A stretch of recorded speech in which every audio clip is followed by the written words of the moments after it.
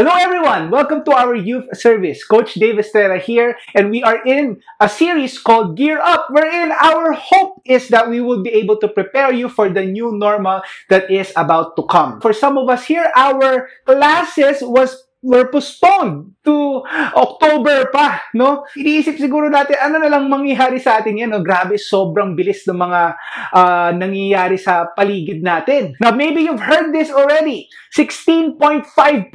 Imagine that. 16.5% ang niliit na ating ekonomiya. Okay, not only that, there are 7.3 million people who lost their jobs because of this pandemic. And it's not just us here in the Philippines. In fact, it's the whole world that's suffering as well.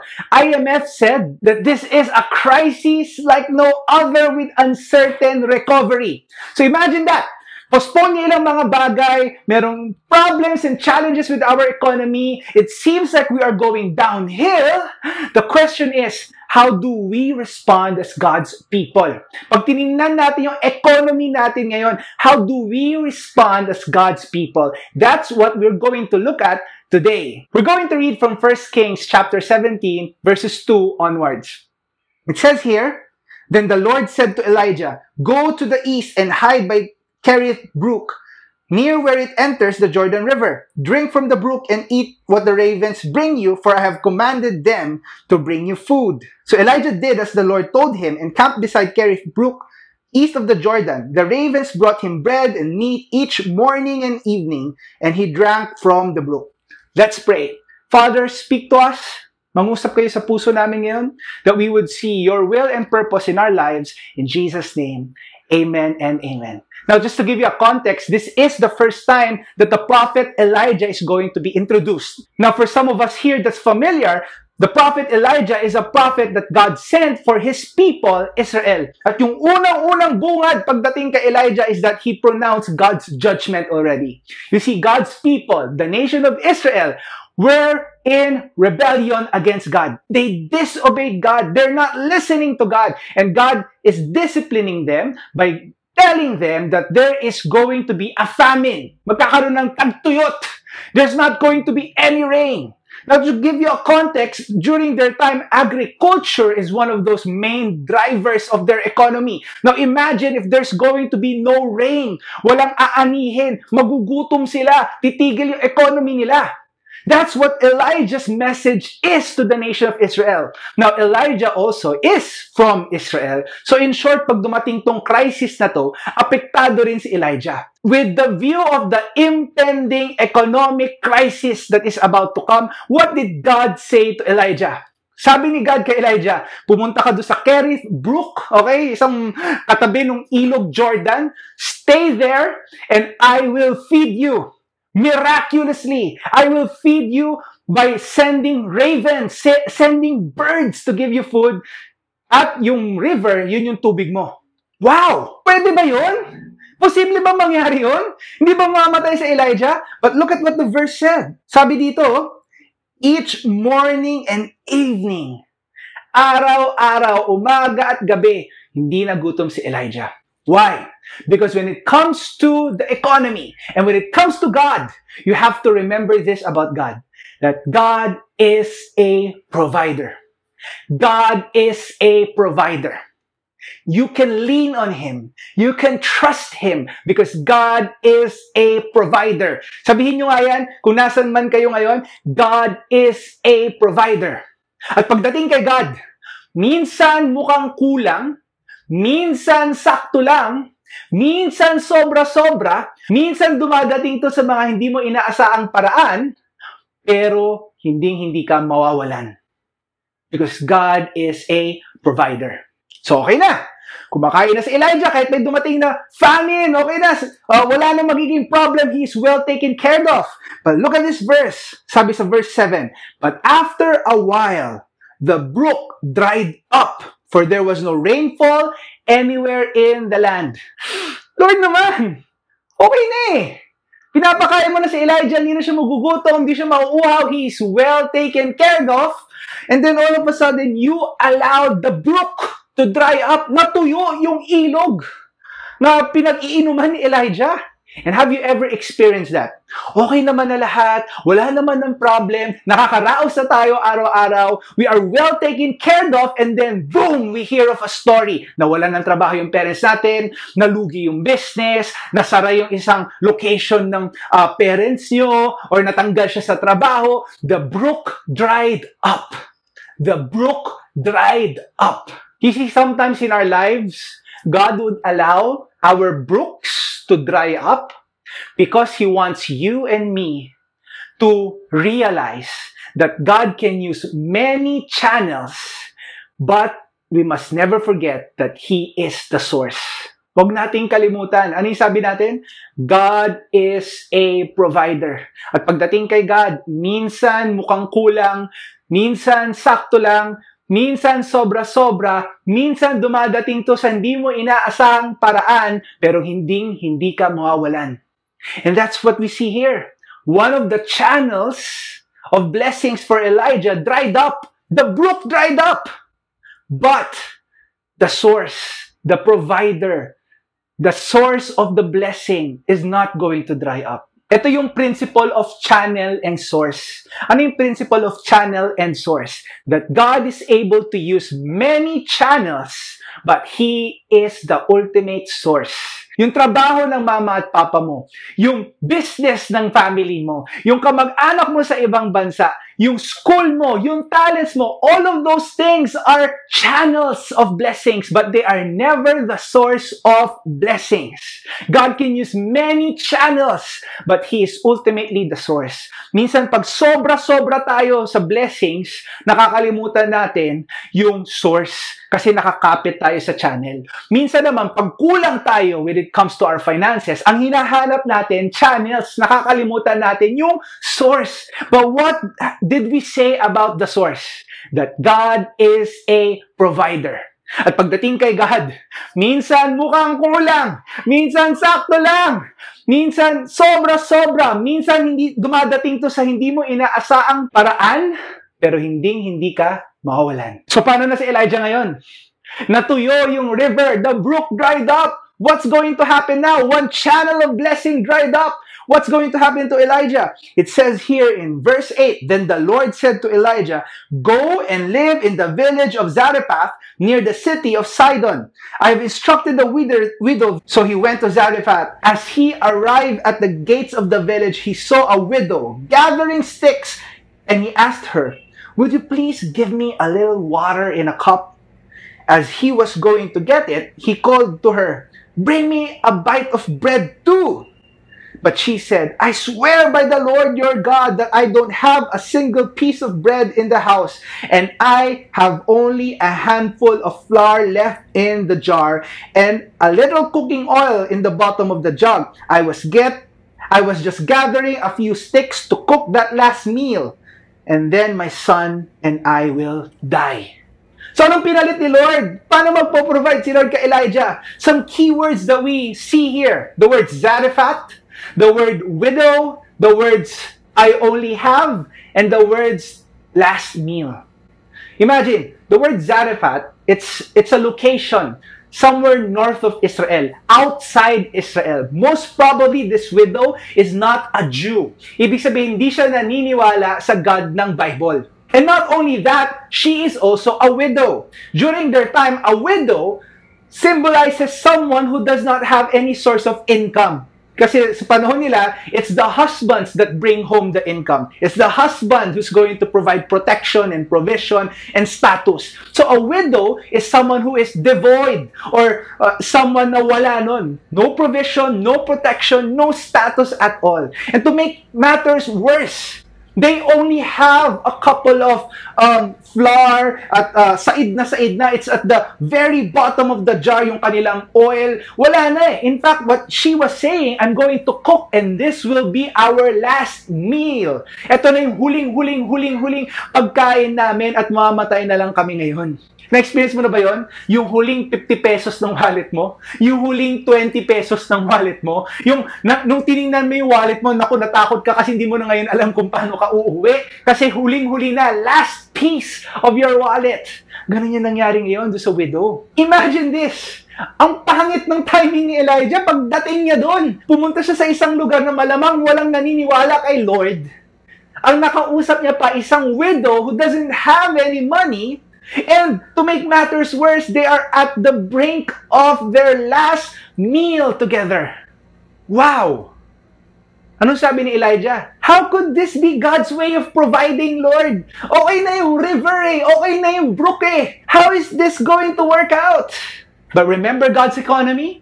What did we say about God? That God is a provider. God is a provider. We can lean on and trust Him. At pagdating kay God, minsan mukhang kulang, minsan sakto lang, minsan sobra-sobra, minsan dumadating to sa hindi mo inaasahang paraan, pero hindi ka mawawalan. Sometimes it feels like it's not enough.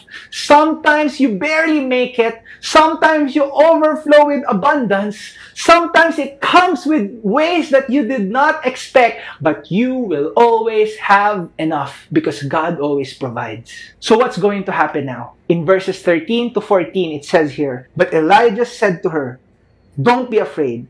Go ahead and do just what you have said, but make a little bread for me first.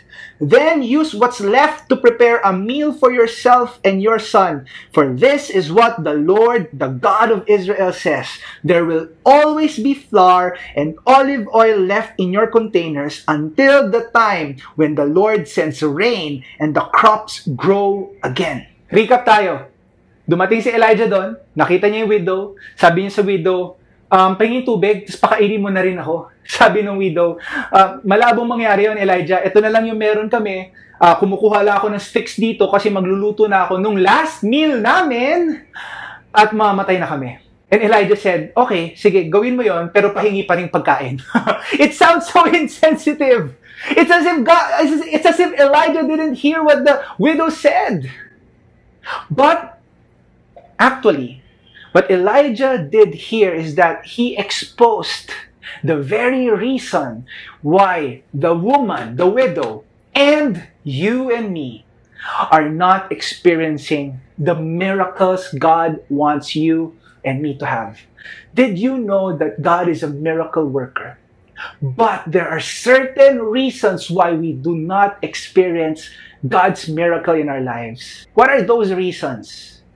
For some, the reason is this, that they don't believe that God exists. Ang hirap maniwala sa Diyos, at kung di tayo naniniwala sa Diyos, hindi tayo makapaniwala sa miracles niya. If we don't believe in God, we can't believe in miracles. We believe in luck, we believe in coincidence, but we don't believe in divine interventions.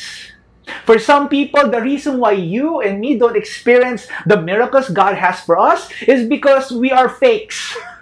It means that in our heads, we believe that God exists. We say we believe God exists, but we act as if He does not exist.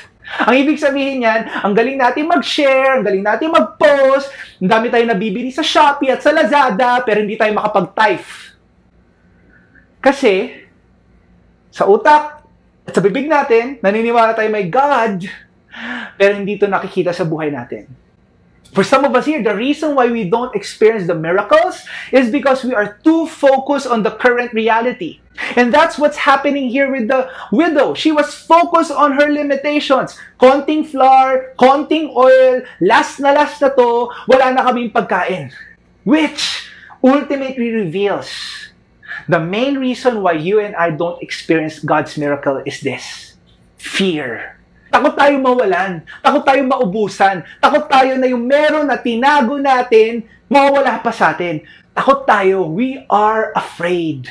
That's why Elijah said to her, "Don't be afraid. Don't be afraid." You see, there's another theme here na hindi natin masyadong napapansin. But if you read this carefully, specifically using the ESV, you would notice the word of God or the word of the Lord coming up 6 times. Because here is the overall theme of this chapter, the word of the Lord. Pag sinabi natin yung word ni Lord, it's a big topic, but it also reminds us and symbolizes God's power, God's promises, God's faithfulness, God's purpose, God's security for you and me. If you would look at it, it would happen like this. God would say His word. Elijah trusted God. Elijah obeyed God, and he experienced the miracle. Word, trust, obey, miracle, or breakthrough. And now, the widow has heard the word of the Lord. At may choice siya. Will she trust God? And not only that, our actions reveal if we trust something or someone. It's not just enough to say or think we believe something or someone. It needs to be seen in our lives. So anong gagawin ng widow? Verse 15. So she did as Elijah said, and she and Elijah and her family continued to eat for many days. There was always enough flour and olive oil left in the containers, just as the Lord had promised through Elijah. There was always enough, just as the Lord had promised, or according to the word of the Lord. For some of us here, that is the reason why you don't experience the miracles of God. You heard His word, we trust Him, but we don't obey Him. Kailan dumating yung blessing sa widow? Dumating ba yung blessing bago niya lutuin yung pagkain? No. When she cooked that food, she showed trust in God. And who would have thought a widow from Zarephath, yung isang tao na malamang sa malamang hindi naniniwala kay God, a person who most probably don't believe in God, who is a widow, who has every right to say, Lord, naintindihan mo naman ako, ito lang talaga meron kami, ito lang talaga, Lord, kapos talaga kami, naintindihan mo naman kami, who has every right to say all those things. She heard God. She trusted God. And it was seen not in her words, not in her Facebook posts, not in her Spotify playlist. It was seen when she trusted, when she obeyed God. And what happened? There was a miracle. Hindi siya naubusan. There was always enough according to what the word of the Lord said. We got to remember that when we say economy, may dalawang klase economy. The natural economy and the supernatural economy. The natural economy is what we hear in the news. Stories of shortage, stories of recession, stories of contractions of economy. That's the natural economy. And it's natural to save, to invest, to keep, to hoard, to consume, to keep it all for ourselves. Now, there's nothing wrong with saving and investing and all those things. In fact, the Bible has a lot to say about all of those things. But there are two kinds of economies. The natural and the supernatural economy. The supernatural economy is what we see here. The supernatural economy says, it looks tight, but it's not going to stop me from tithing. The supernatural economy says, ito yung nangyayari sa paligid, but God will not let go of His promises to me. In short, the supernatural economy of God says this, that God is a provider. You can trust Him. At pagdating kay God, minsan mukhang kulang, minsan sakto lang, minsan sobra-sobra, minsan dumadating to sa hindi mo inaasahang paraan, pero hindi ka mawawalan. Do you believe that God is a provider?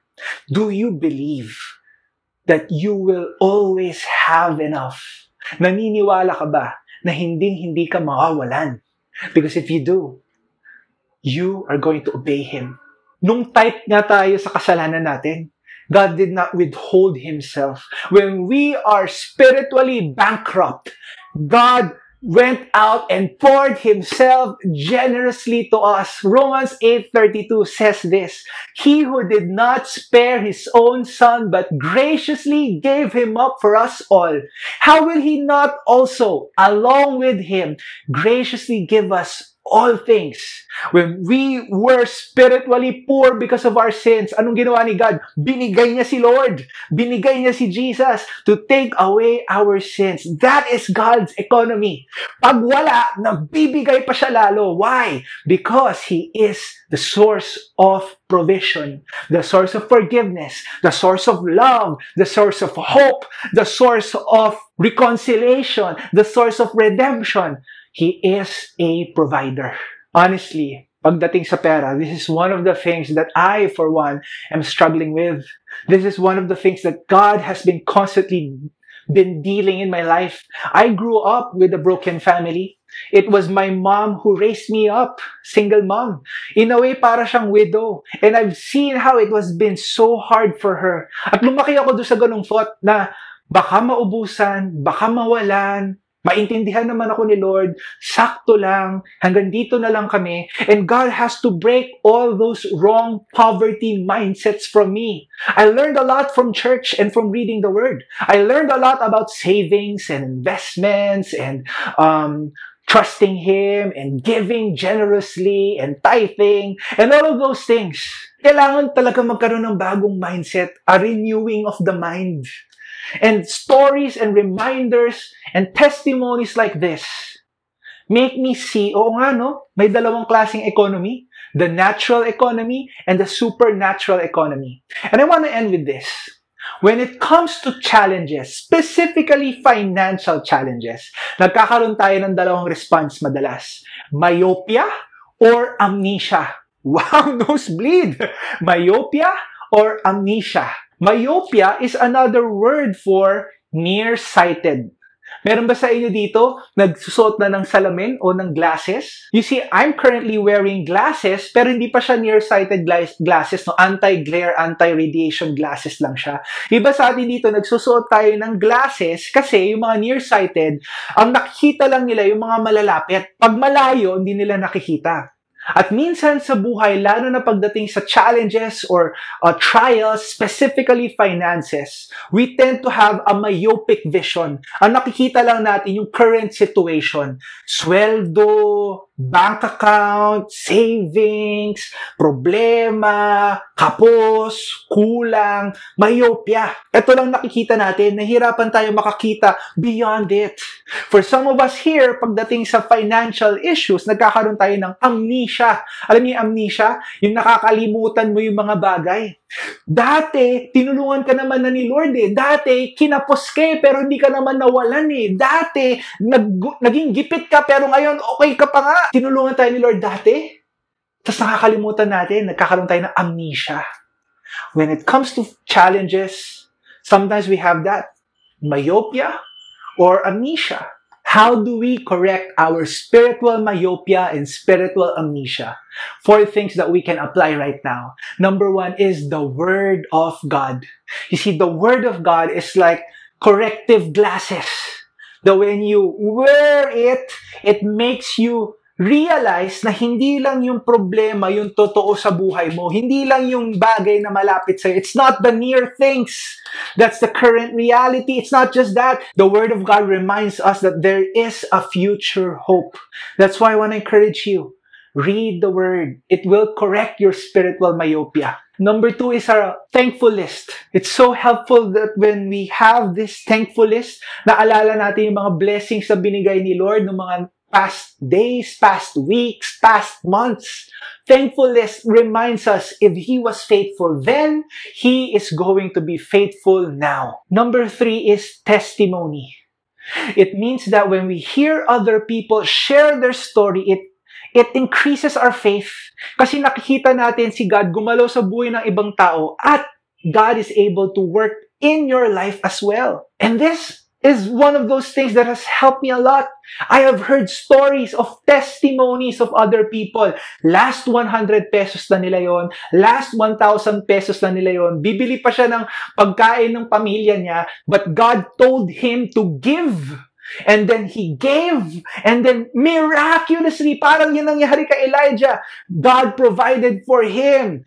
His 100 became 2,000. His 1,000 opened up business opportunities. And there was just so much blessing. It's a miracle. Hindi lang to coincidence. It's divine intervention. Testimonies. Listen to the stories of people around you, especially in your community of faith, and it will increase your faith as well. Number 4 is this. Take risks. I want to challenge you. Be generous. Tigil na muna yung salamat, Shopee. Okay?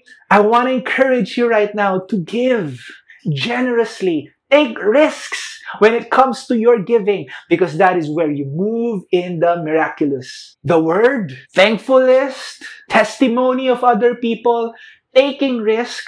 The reason why we can say with such confidence na pag ginawa mo yan, may experience mo yung miracle ni God, is this. Because God is a provider. You can lean on Him. You can trust Him. Minsan mukhang kulang, minsan mukhang sakto lang, minsan sobra-sobra, minsan dumadating to sa hindi mo inaasahang paraan, pero hindi ka mawalan. I want to pray for all of us here now. Lord, I pray for everyone who is watching. Lord, I pray that you would remove their doubts. Lord, correct our spiritual myopia, yung pagiging nearsighted namin, and help us see the glorious future we have in Christ. Lord, I also pray for all of us here. Lord, for some of us here, we are afraid of the things that's going to happen. Kinakabahan kami sa nangyayari sa ekonomiya, sa naririnig namin sa magulang namin. Help us see the supernatural economy that we have in Christ. Lord, give us the confidence, God, that we are able to overcome. Lord, I pray sa mga nanonood ngayon that this is going to be so much blessing, financial provision upon them. The same way that you provided for Elijah when he was besides the brook. You provided for him through the ravens. God, I pray that you will provide for everyone who is watching. Yung mga magulang na siguro nakikiusosyo, nakikinig ngayon, Lord, I pray that you will provide for them. And Lord, I pray for some of us here, yung situation namin para kaming widow. Kami yung kapos, kami yung kulang. But God, even today, I pray that they will experience overflowing blessing, that it will always be enough, and there's just going to be room for helping other people. Lord, I pray that you would break poverty mindset right now, that people will move in your economy, that we will not be stopped and boxed by the things that's happening around us, but we will see that, God, you are a provider. Some of you here, you need faith. Some of you here, you need forgiveness. Some of you here, you need finances. Or you need security kasi insecure ka. Or love. All of those things, God is able to provide. Lord, provide for us. Provide for us, God. That we will see that you are the source of our strength. The source of everything. Every good and perfect gift comes from above. In Jesus' name, amen and amen.